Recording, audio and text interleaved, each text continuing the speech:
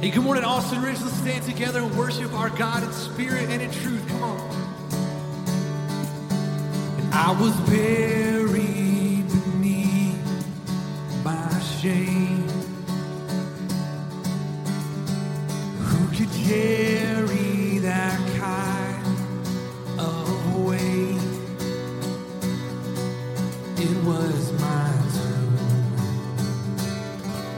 till I made. I was breathing but not alive. All my failures I tried to hide.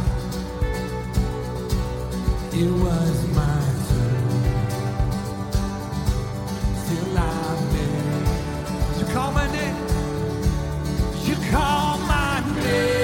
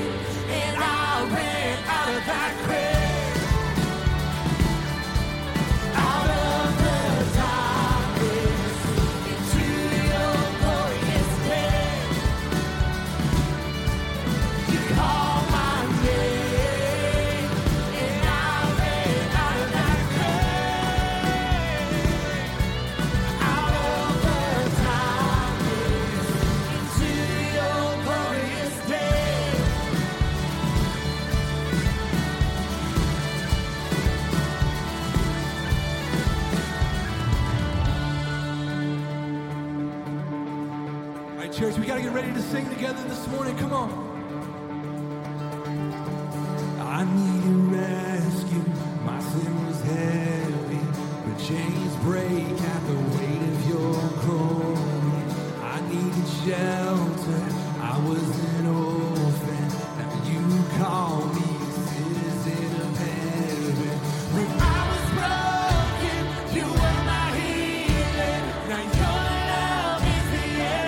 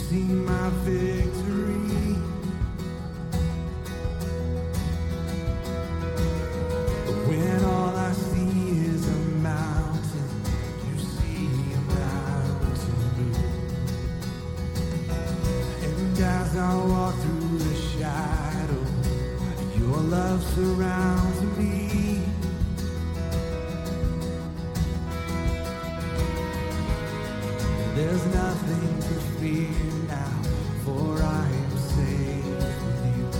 So when we fight on our knees. Come on, we say. So when I'll fight on my knees, yeah, with my hands lifted high. Oh God, the battle belongs to you, and every fear I lay at your feet. I'll sing through the night. Oh God, the battle belongs to you.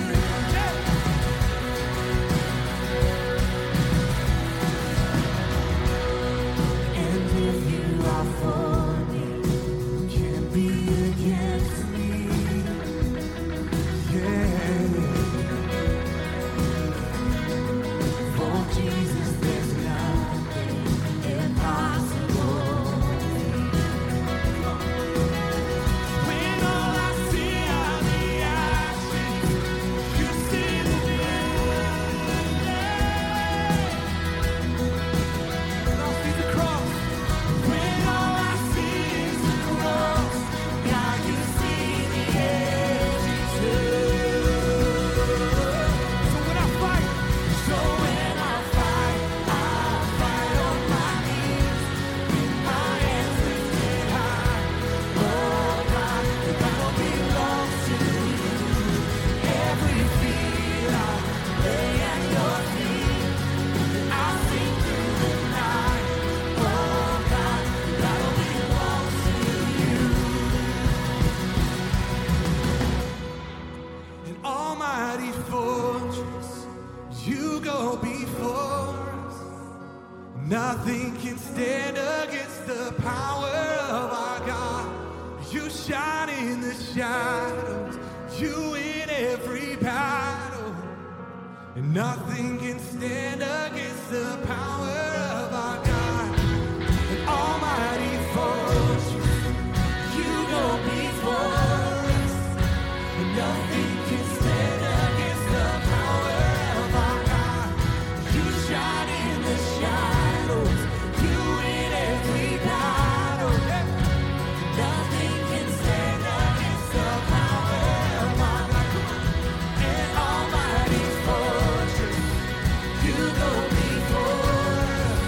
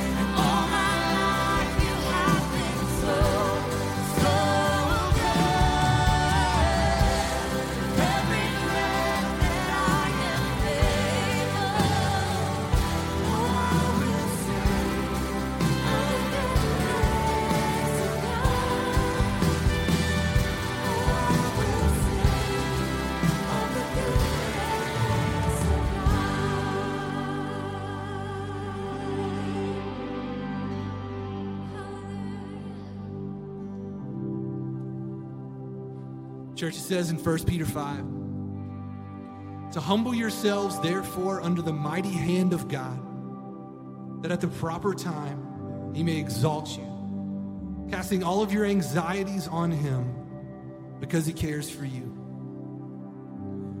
I think it may be even an understatement to say that we're living in a time where there's a lot of anxieties, a lot of worries, a lot of concerns that we haven't had before. But God's very clear in his word where he says to cast all of your anxieties, onto him because he cares for us.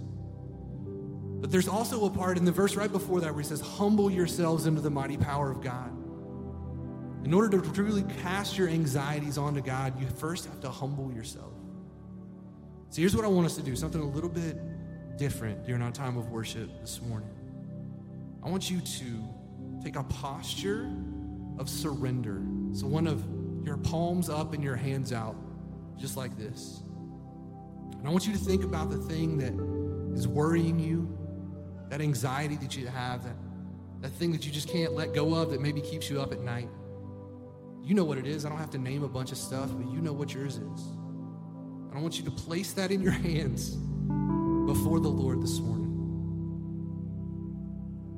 So we're going to take just a moment, just you and the Lord, to offer this up as a sacrifice to him, to humble yourselves under the mighty power of God, to cast your anxieties on him. Just take a moment to pray and to offer this up to him.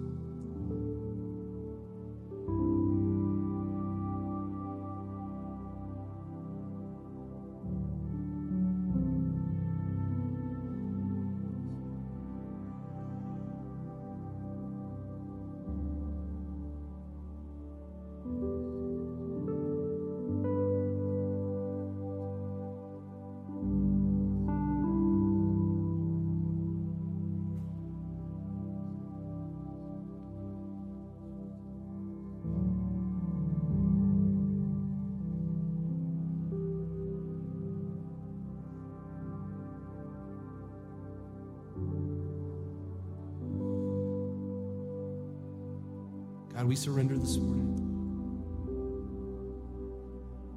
The thing that we want to hold on to for ourselves, the thing that we want to control, the thing that we think if we could just have maybe a little bit more time or a little bit more of something, we could figure it out. God, we offer that up to you.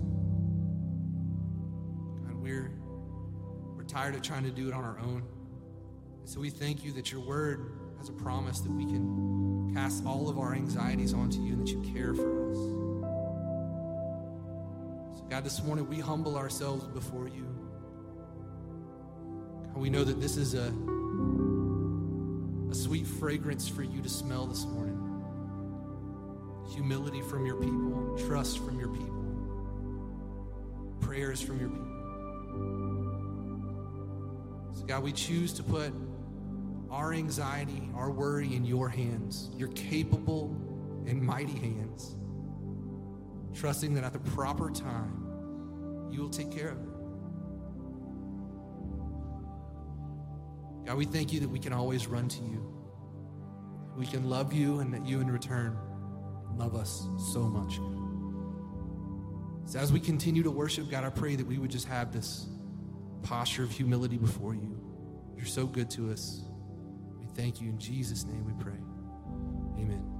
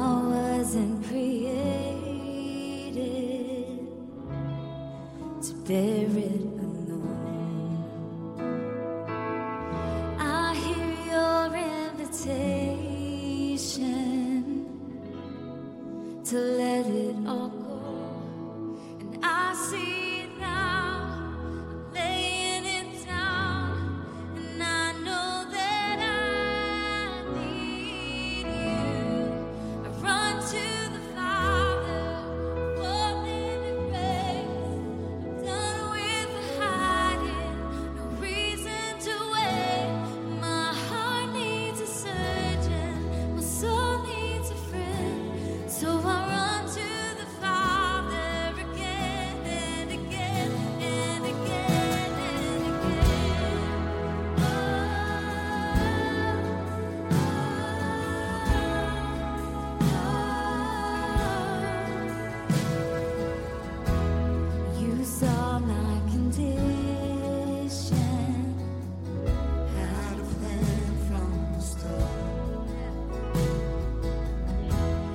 your Son for redemption.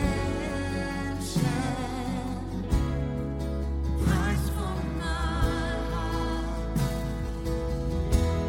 I don't have a context for that kind of love. I don't understand. I can't comprehend. All I know is I need you. I run to the Father, fall into grace. I'm done with the hiding, no reason to wait. My heart needs a surgeon, my soul needs a friend. So I run to the Father again and again and again and again. Oh,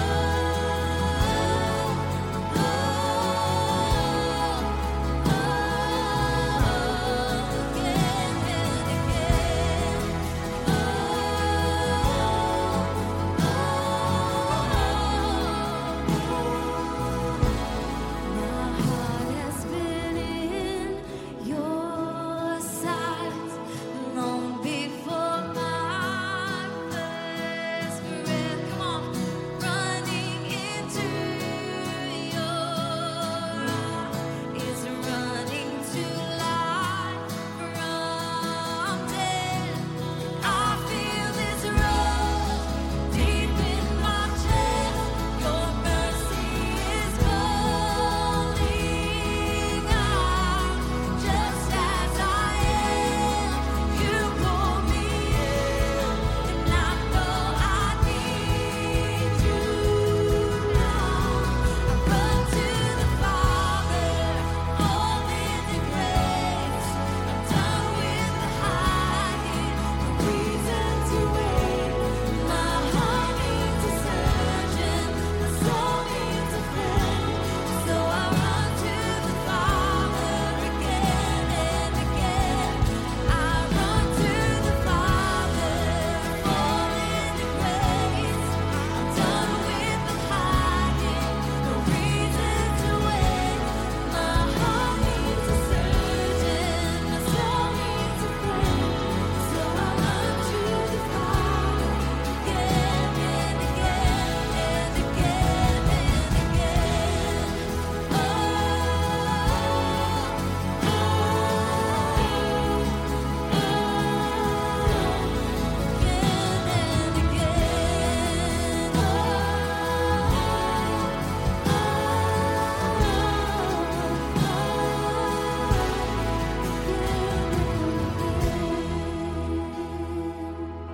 Over and over I run to you.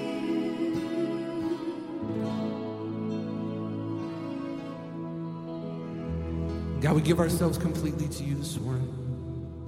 We thank you that we can run to you for everything that we need, that we can humble ourselves before you. God, we thank you that you're so good to us, that you're always there for us. You never leave us or forsake us. You never fail us. You are capable, and we can trust you. In Jesus' name we pray.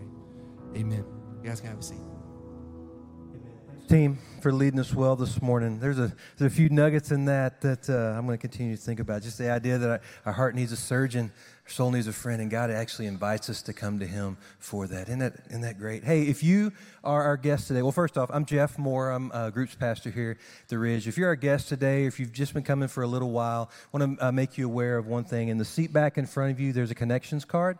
In the lobby, as you leave later, there's a connections desk. And if you want information about the church, ways to get connected, ways to take a next step here, those are two great ways to start.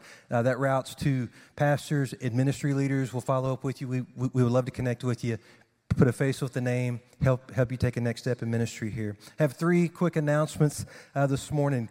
We don't talk about it a lot here at The Ridge, but giving. One of the ways that ministry happens here is through people like you living generously, which is one of our core values. You'll see on the screen a few ways that we encourage you to give here at The Ridge. If you need help learning how to do that, we have a team that would love to talk to you about that. Please feel free to email us, and we'd love to help you take that step as well. But figure out ways, if you're already giving, how can God continue to stretch you provide for you, show himself true to you. If you're not giving now, figure out what those steps look like. So those are ways that you can do that here at the Ridge. Our student ministry. So last week, this is a big celebration. Our Triple Crown event for middle schoolers started last week. You'll see some pictures up here. It's a record number. They had over 220 students show up for this thing. Yeah, it's a pretty big deal. Yes, please. That's an epic, as Lucas would say, an epic turnout for something like that. This year's theme is Dude Perfect. They're competing each weekend for the next 3 weeks to earn points, to win prizes, that whole thing. Hey, parents, if you have teenagers in your house and they're not coming to our student ministry, just really want to challenge you and encourage you, get them here.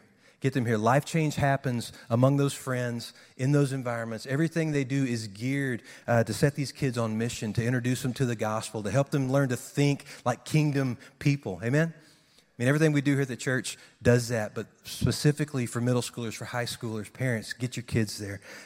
Really want to encourage you to do that. And lastly, men, pay attention. You have an event coming up Tuesday, October 12th at 7 p.m. here at the church. Brad's going to be speaking. It's called Warrior Night. And what this night is designed to do is to help you understand who God has created you to be, to give God-honoring, Spirit-empowered leadership in your homes, in your workplace, with your friends, at the ball field, wherever God opens up a door for you to be, that's where God is going to use you. Amen. So, men, we don't have a lot of great examples in our culture for that. Amen. So that night starts that journey for you.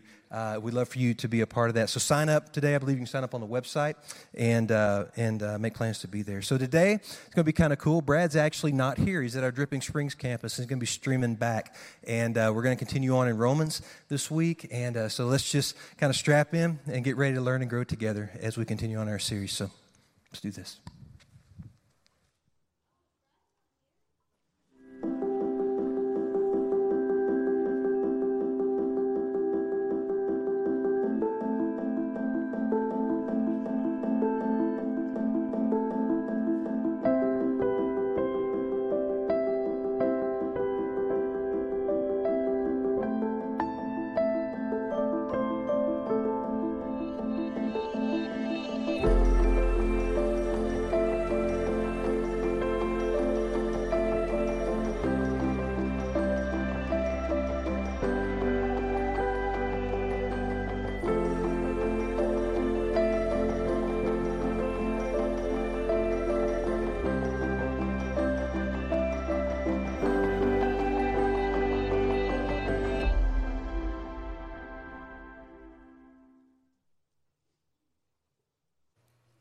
How are we doing, Dripping Springs? It is so good to be with you today. I want to say good morning to Southwest and Bee Cave campus. If you have your Bibles, turn with me to Romans chapter 12. So good to be with y'all today. I've been wanting to get down here a long time, and COVID, I don't know if you realize we've been in a worldwide pandemic. COVID's messed some stuff up, but it is a joy to be with you today. We're only going to cover 2 verses today. So we're going to take a deep dive in these 2 verses. Paul's been teaching 11 chapters of Romans. We have seen ourselves, we're sinners. We've seen everybody else, they're also sinners. We've seen a God who saves, he's loving. We've talked about how justification by faith works. That you're saved not by works, you're saved by grace through faith. This not of yourselves, it's the gift of God, lest anybody should boast. What that means is you will not get to heaven one day and say, God, aren't you glad you and I make a good team? It's God's work. Man's job was we got lost. From Genesis 3 to Revelation 21, there's a sin problem. And justification by faith means that you don't work your way into heaven. You'd never be good enough. What it means is Jesus did all the work for you. And because of the work of Christ on the cross, you and I have been justified through faith. We've seen about what it looks like to be a church. We've seen about what it looks like to deal with enemies. I don't know about you, but this has been the most polarizing time that I've ever been alive. We're going to get to Romans 13, and we're going to see about how to submit to governing authorities. I've gotten more emails and questions about Romans 13 than any other part of this book. It used to be that's just a chapter that was in there somewhere. Now it's become paramount. We're going to get to that in a few weeks. Chapters 14 and 15 talk about the issues in the body of Christ, the unity of the body of Christ. You and God, you and others, you and the body of Christ, you and enemies, you and government, you and the world. And there's a response, biblically speaking, to the love of God. So Romans 8 talked about the love of God. Romans did not stop in chapter 8. The next 5 chapters, we're going to be applying what it means that God loves you. I don't know if you've realized this or not, but Paul has not given one imperative command so far in the book of Romans. 11 chapters of content. No commands, nothing about what to do. It's just been about who you are, who God is, and what the problem is. Chapter 12, we're going to see the first imperative command that God has given us. How is a saint supposed to respond to the love of God? It's also interesting that chapter 12 is written to Christians. So there's some assumptions being made that the people hearing this text are those who want to please God. You may have heard the old story about the chicken and the pig walking down the road. They see a billboard. It said, "Feed the poor." And the chicken said, "That's a good idea. We should do that." And if you know the story, the pig goes, "Well, there's a problem with this because for you, that's just a contribution. For me, that's an all-in commitment." I have been around church long enough to know there's a lot of folks who say they're Christians who is just kind of a contribution. We throw God an hour, we throw God a few bucks, and we kind of tip our hat to the deity, and then we want God to bless us, and then when the blessings stop, we feel justified in being angry at God. But what Paul has been building for 11 chapters is the love of God, what he's done for you. And this is the right response that a believer should have based on the last 11 chapters. God wants a total, radical commitment from you. You know, I think of verses like this. If you're going to follow Jesus, he says, deny yourself, take up your cross. How often? Daily. Every day. Take your cross up. The Bible says, if you want to be my disciple, he who loses his life will find it. The Bible says, I'm crucified with Christ. It's no longer I who live, but Christ who lives in me. Paul says, I have to die so that Christ can live through me. To live is Christ, to die is what? Gain. The Bible says that unless a grain of wheat falls and bears and dies, it will not bear fruit. The Bible says God calls for a radical commitment. And see, the struggle that we have a lot of times as Christians is we feel like we're kind of in the world and also walking with God all at the same time. And the truth is, the Bible says that's exactly what you're doing. But you're supposed to get your power from the Lord so you can walk in the world effectively. We've been talking about last few weeks these big knobs. You have 2 knobs in your life, 2 knobs of volume. One knob is the world, one knob is God. Whichever you turn up more, whichever you spend more attention to, whichever stream you feed from is going to create your worldview. It's going to create how you interpret what's going on in the world around us. So when God says, I laid down my life for you, I so love the world that I gave my life, the right response for the believer is, I give my life back. You ready to dive in this text? Verse 1, look at it with me. I appeal to you, therefore. Let's stop right there.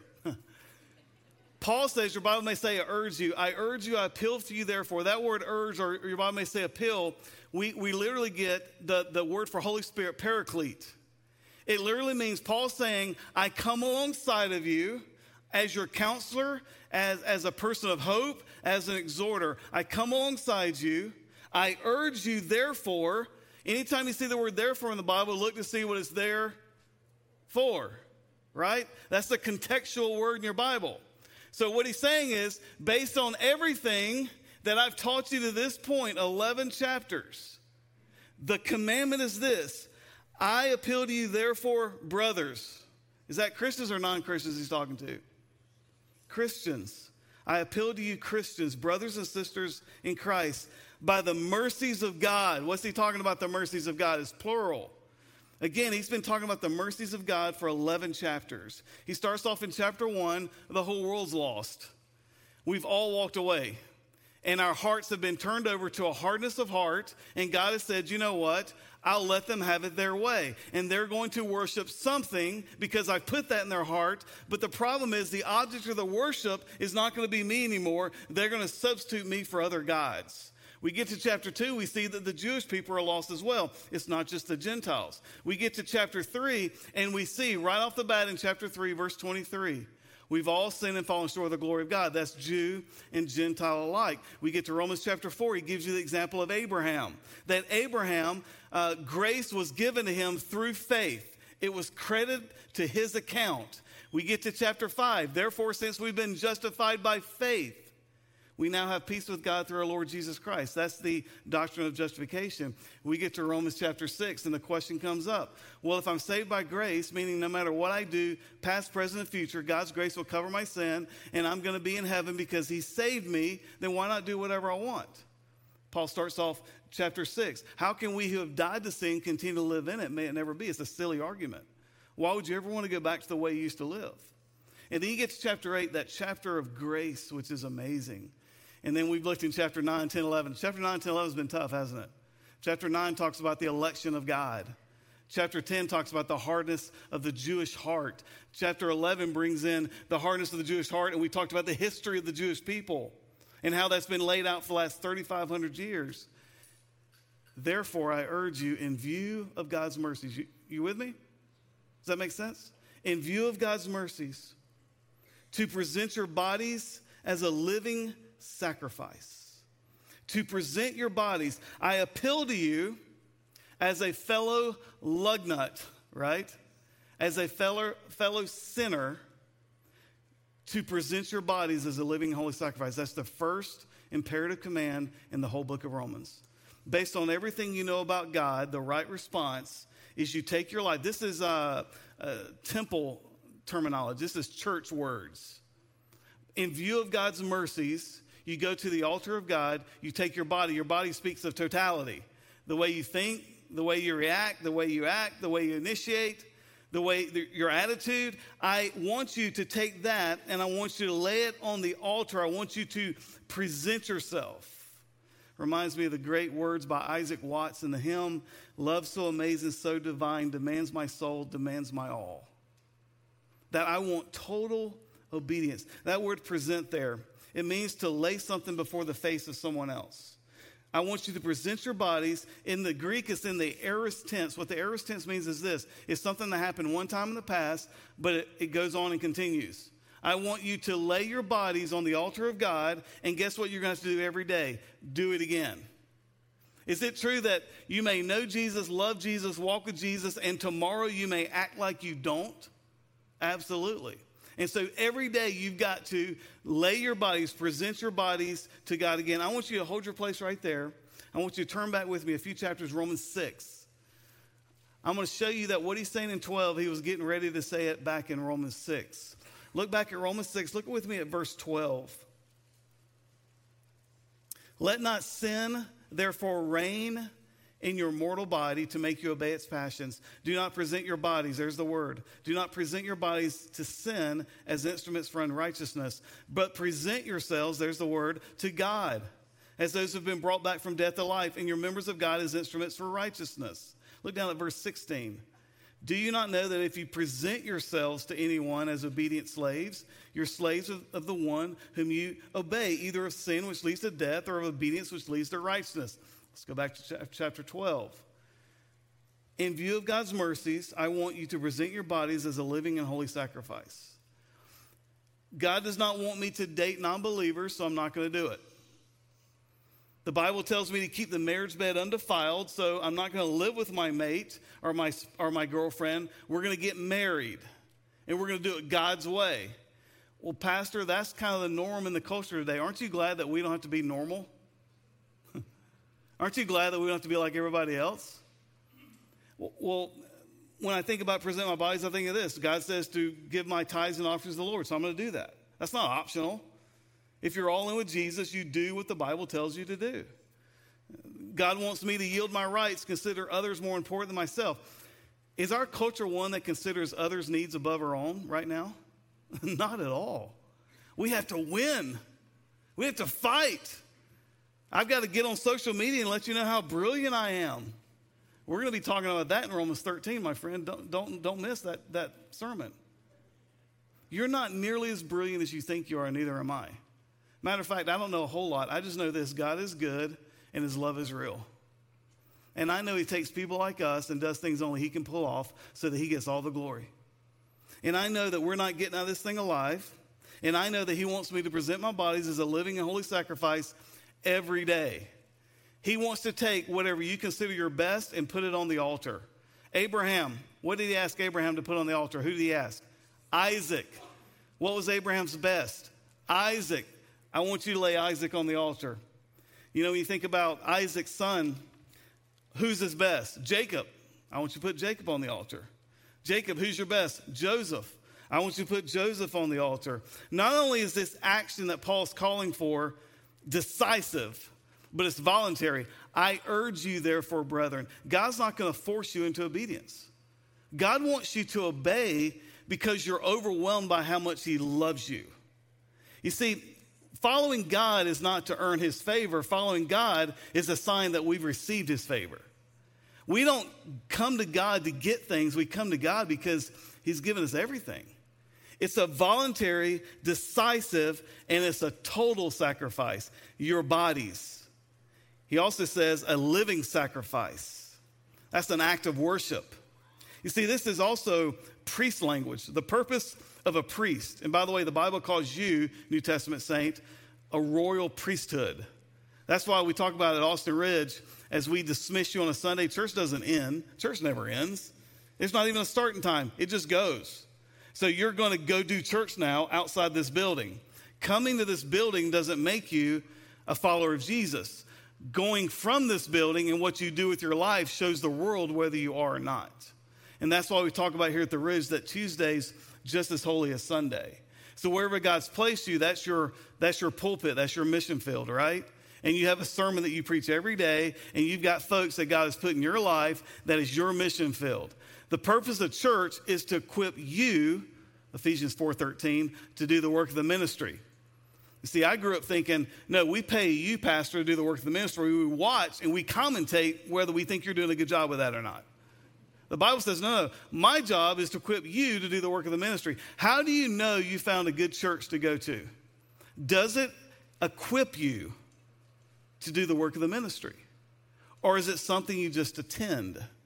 Because we've said this before, just because a church is crowded doesn't mean it's godly. Bars are crowded, right? UT Stadium yesterday was crowded, right? Have you ever been watching football lately and you're seeing how people are singing songs, Sweet Caroline, ba, ba, ba, and they got their faces painted and they've been there, they get there early, right? And they stay after and they talk about it. And then the same people come to church the next day. Are you excited about Jesus? Mm-hmm. Shouldn't this be the greatest hour of your week? Shouldn't this be the thing that we're most fired up about? Because I tell you, Texas looked really good yesterday, didn't they? They're going to lose another game this year. Clemson looked really bad yesterday. They're going to win another game this year, maybe. Aren't you glad that your hope is not in something like that? See, man is made to worship something, and that's what we do. We have temples, it's called stadiums, and we go and we worship things, right? Who is your God? Because there's only one God that got up out of the ground and said, follow me. No other God has done that for you. In view of God's mercies, I urge you to lay your bodies down as a living and holy sacrifice. I remember studying, because I'm a history nut, I remember studying Pearl Harbor, and I'm fascinated by the Japanese kamikaze pilots. Fascinating. That they would literally take these pilots, they would strap a bomb to their chest in their plane, they would put them in the plane, and they would conduct a funeral service before they left because they're dead. They're already dead. And when you know you're already dead, you will act like a soldier. And what's amazing is when I think about us as Christians, we're kamikaze pilots. We've already died. So when someone says something that hurts your feelings, that bounces off. When someone doesn't do something you like, that bounces off. When someone treats you the way the world treats people, I don't have to react. I don't even have to take vengeance, because the Bible says, vengeance is mine, saith the Lord. All I have to do is be a sacrifice. Just die.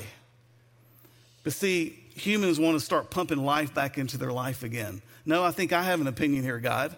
No, I think you've missed this one, God. No, I think you put the wrong person in the White House, God. I think you're not in control of the United States anymore, God. I think if I don't do something, this thing's going to go, excuse my French, to hell in a handbasket. And here's the truth. God is just as much in charge as he was the day he said, let there be light. God is just as sovereign as he is right now of whoever's in the White House. Aren't you glad you don't put your faith in the White House? I would be nuts right now if that's what I did in this country. Aren't you glad that you don't have to react, but you get to initiate the glories of God when you walk into your office for work? When you go to your hobbies, when you go to your gym, when you go to your schools, when you're sitting in your classrooms? I urge you, therefore, in view of God's mercies, to lay your bodies as a living sacrifice. Look what he says. It's a spiritual act of worship. The word act there is latrio. It's a priest term. A spiritual act. That word spiritual there literally translates in the Greek to rational or logical. Here's what Paul is saying. In view of God's mercies, when you understand how much God loves you, the logical response is you lay your body on the altar and you die to yourself. The logical thing to do is rational. Meaning this, that if you hear God's mercies, you see God's mercies, and yet you don't give all in to him, it's irrational. It's illogical. Because how can we not give everything to the one who gave everything for us? But here's the problem, right? Verse 2. Here's the problem. That was just one verse. Ready to go to verse 2? Here's the problem. Look at verse 2. Do not be conformed to this world, but be transformed by the renewing of your mind. The problem, the reason verse 1 is so hard is because we don't practice verse 2. Do not be conformed to the patterns of this world. Conform literally means to take the shape of. So if the world is a mold, we tend to want to fit into the mold. Well, if the world's fighting, we should fight. If the world says this is okay, then we should live it out. Here's what Christianity is, because I honestly think being a non-Christian is the most boring way to live. You're just like everybody else. It's the same thing day after day after day after day. As a Christian, it's the most radical, fun, joy-filled, amazing thing to do, because every day is an adventure as wide as God's imagination. That God can do whatever he wants, whenever he wants, to whoever he wants, however he wants, for whatever reasons he wants. And he doesn't have to tell you his reasons. You notice, conform to the patterns of this world, you notice you don't go to that checkout line where I talked about the magazines are on the side. You never see a magazine that says, Righteousness Illustrated, right? Or godliness. You don't see it. Why? Because the world doesn't care about verse 1. All the world cares about is making sure that you conform so that you fit in the system so that you're not causing waves. I want some Christians at Austin Rose that cause some waves. And I'm not talking about fighting. I'm talking about loving. I'm talking about you take a radical commitment of God and you become a force wherever God places you. People won't like you just because you're different. Have you noticed that? I did a wedding a couple of weeks ago. I haven't done a wedding in about 2 years. Weddings take all weekend, and I'm kind of busy on the weekend. Sundays come every week. I don't know if y'all noticed that, but I have. And I did this wedding. It was the most different wedding I've ever done. I've done a lot of great weddings with great couples. This couple loves Jesus, so that's number one. This couple loved each other. That's number two. And the bridesmaids and the groomsmaids, I had 12 bridesmaids on my right side. I know some of you think I only have 12 friends. I had 12 groomsmen on my left side. We did a worship song. You know that song, I will build my life upon the Lord. They did that worship song. I'm sitting there, and usually, see, I've got a weird view at a wedding. I'm looking at the crowd. They're looking at me. They don't want to see me. They want to see the bride and the groom. We ought to turn the whole thing around, but that's another sermon. So they're looking at me. I'm looking at them. When you do a worship song at a wedding, people don't sing. Have you noticed that? Because you got people who don't know the song and people that they don't realize they just stepped into a worship service. But I'm doing this wedding a couple of weeks ago, and I'm hearing this worship pierce my ears from both sides. I look to my right to the girls. Every girl had her eyes closed, arms in the air, worshiping. I looked to the guys because guys are slower than girls. I looked over the guys. Every eye was closed. Every hand was in the air, worshiping. I looked out to the body. They're watching that. That's a picture, guys, of who we are as a Christian. We worship no matter who's around or what they think, and the world watches and they see the real thing. I told the congregation at the wedding, I said, you thought you were coming to a wedding, but you came to a church service and a wedding happened, right? That was so different. That's what I thought of when I said, do not conform to the patterns of this world, but rather be transformed. That word transformed there, metamorphe in the Greek, we get the English word metamorphosis. It's when you turn into a butterfly. It's you take a different form. You're not like everybody else. Now you become different. What he's saying is, don't be conformed to the patterns of this world. Be transformed. Be better. Be better. Isn't it an arrogant pastor to think that we're better than other people? No, it's biblical. When you have the mercies of God in your life, you should live better than everybody else around you. They should be drawn to you. Don't be conformed to the patterns of this world. Be transformed by the renewing of your mind. What does that mean? Are you in your Bible every day? That's the number one way to renew your mind. The Word of God is the will of God. The will of God is the Word of God.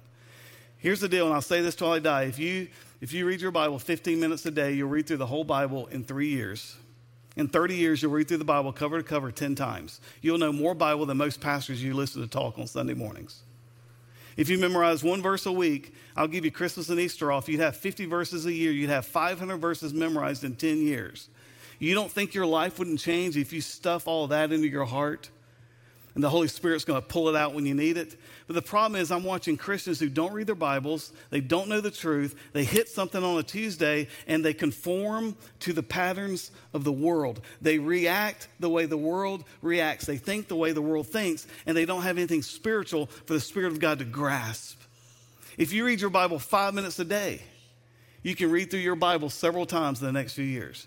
You spend more time fill in the blank, brushing your teeth. Right? Have bad breath and read your Bible. If that's what you got to do, be transformed by the renewing of your mind. Renewed. It's going back. That word renewed there is in the imperfect tense in the Greek. You remember, present your bodies as the aorist tense. You do it once in the past and it's ongoing. It never stops. The imperfect tense of renewing your mind is something you do over and over and over and over. So you present your bodies to Him, a one-time act. You renew yourself daily. And here's the result of that. Look at it with me. That by testing, you may discern what is the will of God, what is good and acceptable and perfect.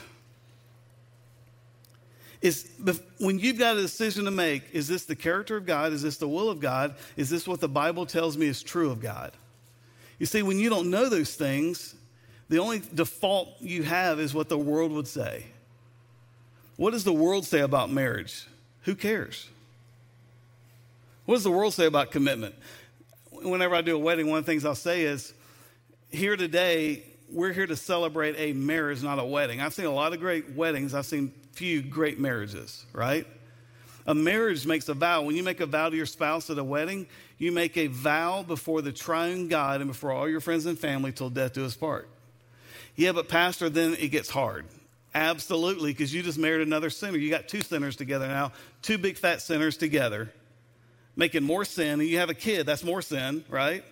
Now you got more sin in the world. By the way, that's why I believe there's pain in childbirth. It's to remind you you're bringing another sinner into a messed up, fallen world. If you don't renew your mind daily, what's going to happen in that marriage? You're going to get to where you become roommates living together. You're a maid and a butler. And then you're going to get to where you just don't like the other person. Then you're going to hate the other person. I've had people in my office doing marriage counseling where I would say, do you like each other? No. So you don't love each other? No. Can you love her like an enemy? Because that's what the Bible tells you to do. Well, if he were honorable, then I will love him till he's honorable. Well, if he was tender, we'll love him till he's tender. See, the Bible doesn't give you an out. The Bible calls for total commitment. Yeah, but pastor, I just don't feel. See, there's the problem, because your feelings will deceive you. Why? Because your feelings are tuned into that big wrong volume knob. If I went by what my feelings told me, I probably wouldn't be in Austin, Texas. Probably wouldn't be my choice. I probably wouldn't be a pastor, I promise you that, especially through a worldwide pandemic. And I've got a lot of pastor friends who have quit in the last 18 months, and it breaks my heart. Because this is when you ought to be the best pastor you can possibly be. Because people are looking for answers, right? Listen, the only place they're going to get them are from you. Are they getting the right answer? By the way you have fear or don't have fear, by the way you have anxiety or don't have anxiety, the way you worry or don't worry, are they getting answers that there's a God who is in charge and he is trustworthy and he has it under his power? Again, see also Romans 13, you got to come back. When I was 19 years old at Clemson University, I got transformed. And I decided I'm not going to conform anymore. I'm going to be different. And it's been an interesting 33-year journey for me. And there's days I feel like I blow it. Anybody else? There's days I feel like I do it pretty well. But every day, I've got to present my body as a living and holy sacrifice again. What if you did that this week before you got out of bed? You wake up, the alarm goes off. Or if you're in college, you just wake up and it's lunchtime. You say, hey, before my feet hit the floor, God, I just want you to know I want to present my body to you today. This is not my body. It's not my mouth. Help me to say things that you would want me to say and not what I think. These eyes are your eyes. Help me to look at nothing that would discredit your testimony through my life. Lord, these ears are yours. May I hear the word of God daily, all day today in my ears. Lord, this body is yours. Who do you want these hands to serve today? These feet are yours. Where do you want me to go? God, this is your body. Before I hit the floor, I want to lay it on the altar. What if you woke up dead every day? You see, then it's not a matter of whether you want to do what God tells you to do. It's just you're listening to hear him say what he wants you to do. All right, we're going to look at just a second, verse 3. We're going to pick up on this next week. Verse 3, for by the grace given to me, I say to everyone among you not to think of himself more highly than he ought to think. It literally means in the Greek not to be hyper about you. Not to think more of you than you should, but to think with sober judgment, each according to the measure of faith that God has assigned. If you look past that 4 through 8, it talks about spiritual gifts. We're going to hit that next week. Here's the deal. All of you have a spiritual gift, at least one, that the Spirit of God has given to you as a child of God. The job of the spiritual gift is not to show you how amazing you are. The job of the spiritual gift is to be used, employed by the church. So if you're going to be a total sacrifice to God, here's what that means. You don't just attend church, you serve church. I ought to be able to call up Greg any day and say, hey, do you have an overabundance of volunteers for setup and takedown? Do you have an overabundance of children to help with the nursery? Do you have an overabundance of servants who want to usher and they just can't wait to get there and get the coffee ready? You see, when you die to the Lord, you die to yourself. And when you die to yourself, you do what he tells you to do. And what's God passionate about? His church. You see, the church is the bride of Christ. And we judge the bride of Christ whether we like her or not. We judge the bride on whether the bride does for us what we think the bride should do for us. So Dripping Springs, I'm calling you out specifically this morning. Are you serving the church? Well, we get in a new building, then it'll work. No, building doesn't change anything. It's your heart. Well, if we had a little more AC in this room, because I'm pretty hot in here this morning. But you know what? When a visitor comes in here, they don't care about any of that stuff. Here's what they care about. Are these people for real? How are they going to know these people are for real? How you or Jesus to them are not. That's too convicting. Let's move on. We're going to talk about the body next week. This past week, I woke up, 2 weeks ago, I woke up on a Monday morning. When you get older, you get injured sleeping. You don't have to do anything. You don't ask old people, how'd you hurt yourself? They don't know. I woke up, my right shoulder was locked up. I don't know if I slept on it wrong, because that's what happens when you're old. You sleep on it wrong, whatever that means. I woke up, and literally for 10 days, I could not lift my right arm to put shampoo in my hair. I go to a doctor. He said, your shoulder's messed up. I was like, I know that, doc. You should pay me to tell me that. He got in there and he started messing around. But here's what was amazing for those 10 days. The rest of my body cared so much about my hurt shoulder, it stayed awake all night just to be with it. the next couple of weeks we talk about the body of Christ, I want you to remember the illustration. That we do this together. We're in this together. We serve together. But look what he says there. You're not conformed to the patterns of this world. You're transformed by the renewing of your mind so that you'll be able to test and prove what God's will is, his good and pleasing and perfect will. I'm going to spend the next 5, 6, 7 minutes with you talking about how you discern God's will.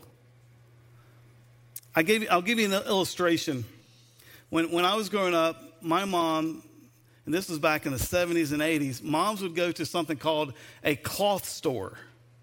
If you're a little boy, it's the worst place to go. And my mom would go to this cloth store, and she would, if you're younger than me, there's things called sewing machines where they make clothes. They take cloth and make clothes. Someone made your shirt, okay, not your mom. And she would make clothes. And I remember she would take these clothes and she would lay out on these big, I don't know, spool things, all these different cloths. And she would go and she'd start touching them. What's she doing? She's discerning, that's too thick. That'll be too hot. That's too rough. That's not what you want to wear. That's too thin. That'll be see-through. And she's discerning what is the right one to use. Does that make sense? I think of that when it talks about you'll be able to discern what God's will is. Let me give you a real example from my life. There was many, many, many years ago, my wife said, hey, I want you to make your world famous pancakes, cinnamon pancakes tomorrow. Great. That's what we do on Saturday mornings. I make my world famous cinnamon pancakes. And she said, I need you to go get bread and eggs and milk and pancake stuff and all that stuff. So I go to the store. Just so you know, I haven't been to the store in 4 years. So I'm just telling you where this is going. So I'm going to the store, and I'm sitting there walking through. I'm like, ooh, Pop-Tarts, you know. And I get the eggs. I get the pancake stuff. I get the Pop-Tarts. I get the Sports Illustrated magazine that was there at the counter. I get the gum, the mints. No milk. I get home. My wife said, well, where's the milk? Honey, you always forget something. Now, here's a dangerous word in marriage, always and never. Really, do I always forget something? Always, really? And in my flesh at that moment, I remember thinking, a typical male comeback, oh, yeah? That was it, oh, yeah. But because I was spending time in the Word, Proverbs 15:1, a gentle answer turns away wrath, but a harsh word stirs up anger. Pull that back. Well, I'll just flex my maleness. Well, the Bible says you should subject your... Husbands, love your wife as Christ loved the church. Well, at that point, I'm sitting there thinking, well, I'll just get historical. Well, 2 months ago, no. 1 Corinthians says, keep no record of wrongs. Well, I'll just insult her. You old... No. 1 Peter chapter 3, not return an insult for insult, but giving a blessing instead. You see where I'm going with this? You see, if you're not in the Word of God, you got nothing to fight with. You're trying to fight, but you got nothing to fight with. And the Holy Spirit pulls that stuff out of your heart, and it's just grasping for it. There's nothing to pull out. Karl Barth said this, Christian ethics, he called, is the great disturbance. I love that. So violently does it challenge, interrupt, and upset the status quo.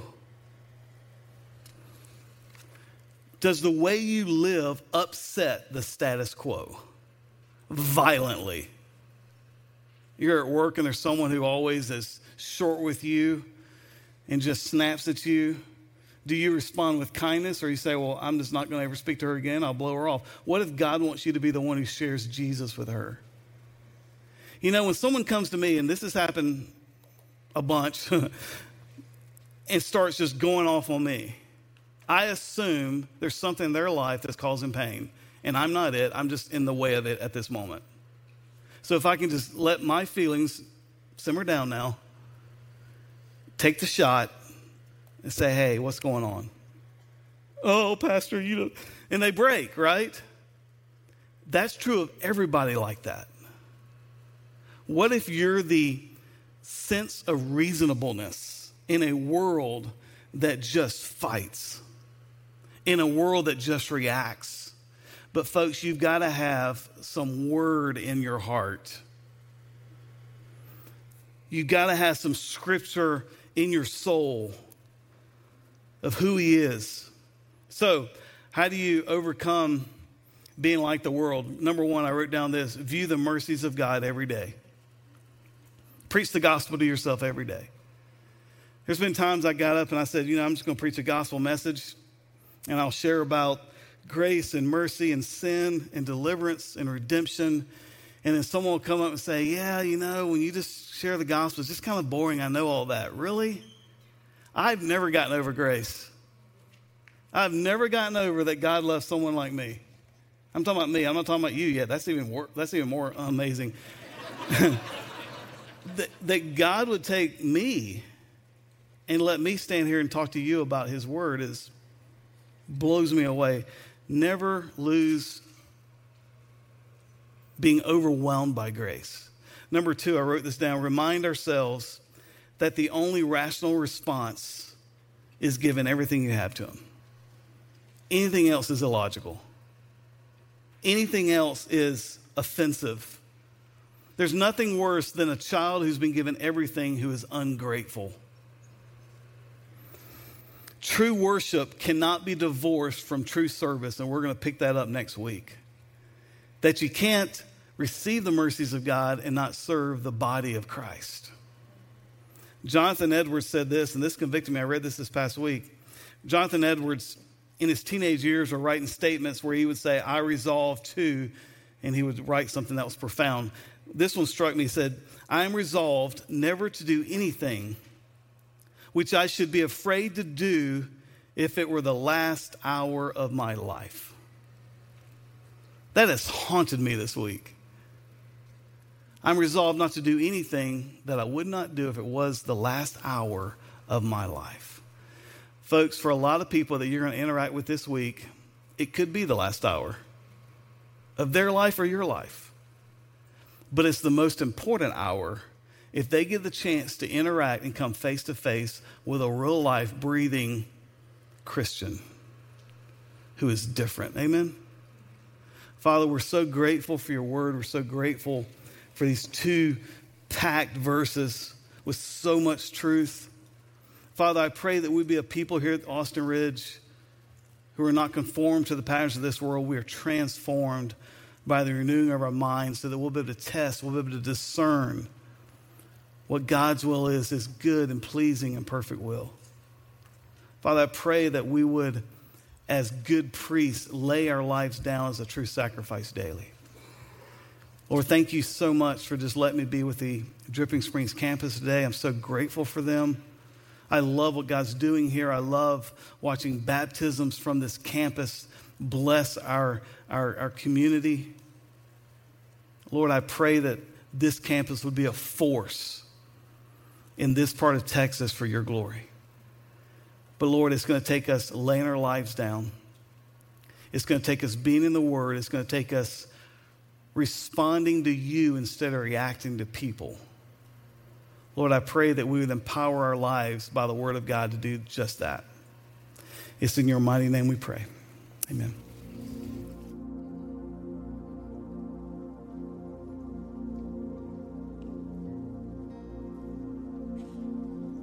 Church, let's stand together as we respond to who God is and what he's done for us. I love what Brad said, that we still haven't gotten over grace. So as we think about that and we sing this song together this morning, let's worship him for all of his word.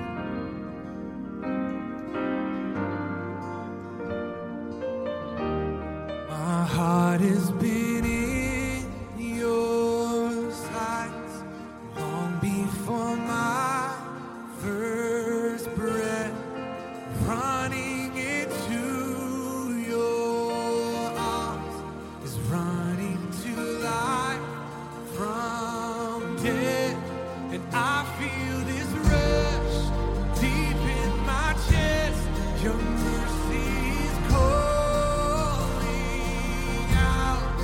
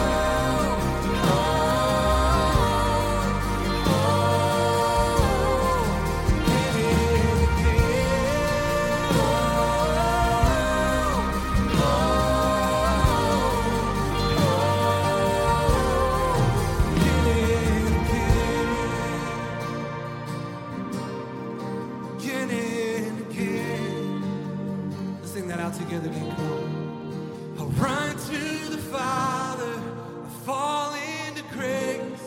I'm done with the hiding, no reason to wait. My heart needs a surgeon, my soul needs a friend. So I run to the Father again and again and again and again. God, we thank you that your grace for us is unending. You never fail us. You never forsake us. God, help us to be agents of your grace as we leave this place today. In Jesus' name we pray. Amen. Church, if you need prayer, we'd love to be able to pray for you and with you today. We have prayer partners here at the front of the stage, also in both the lobbies upstairs and downstairs. Go in peace, have an amazing week, and we'll see you next week.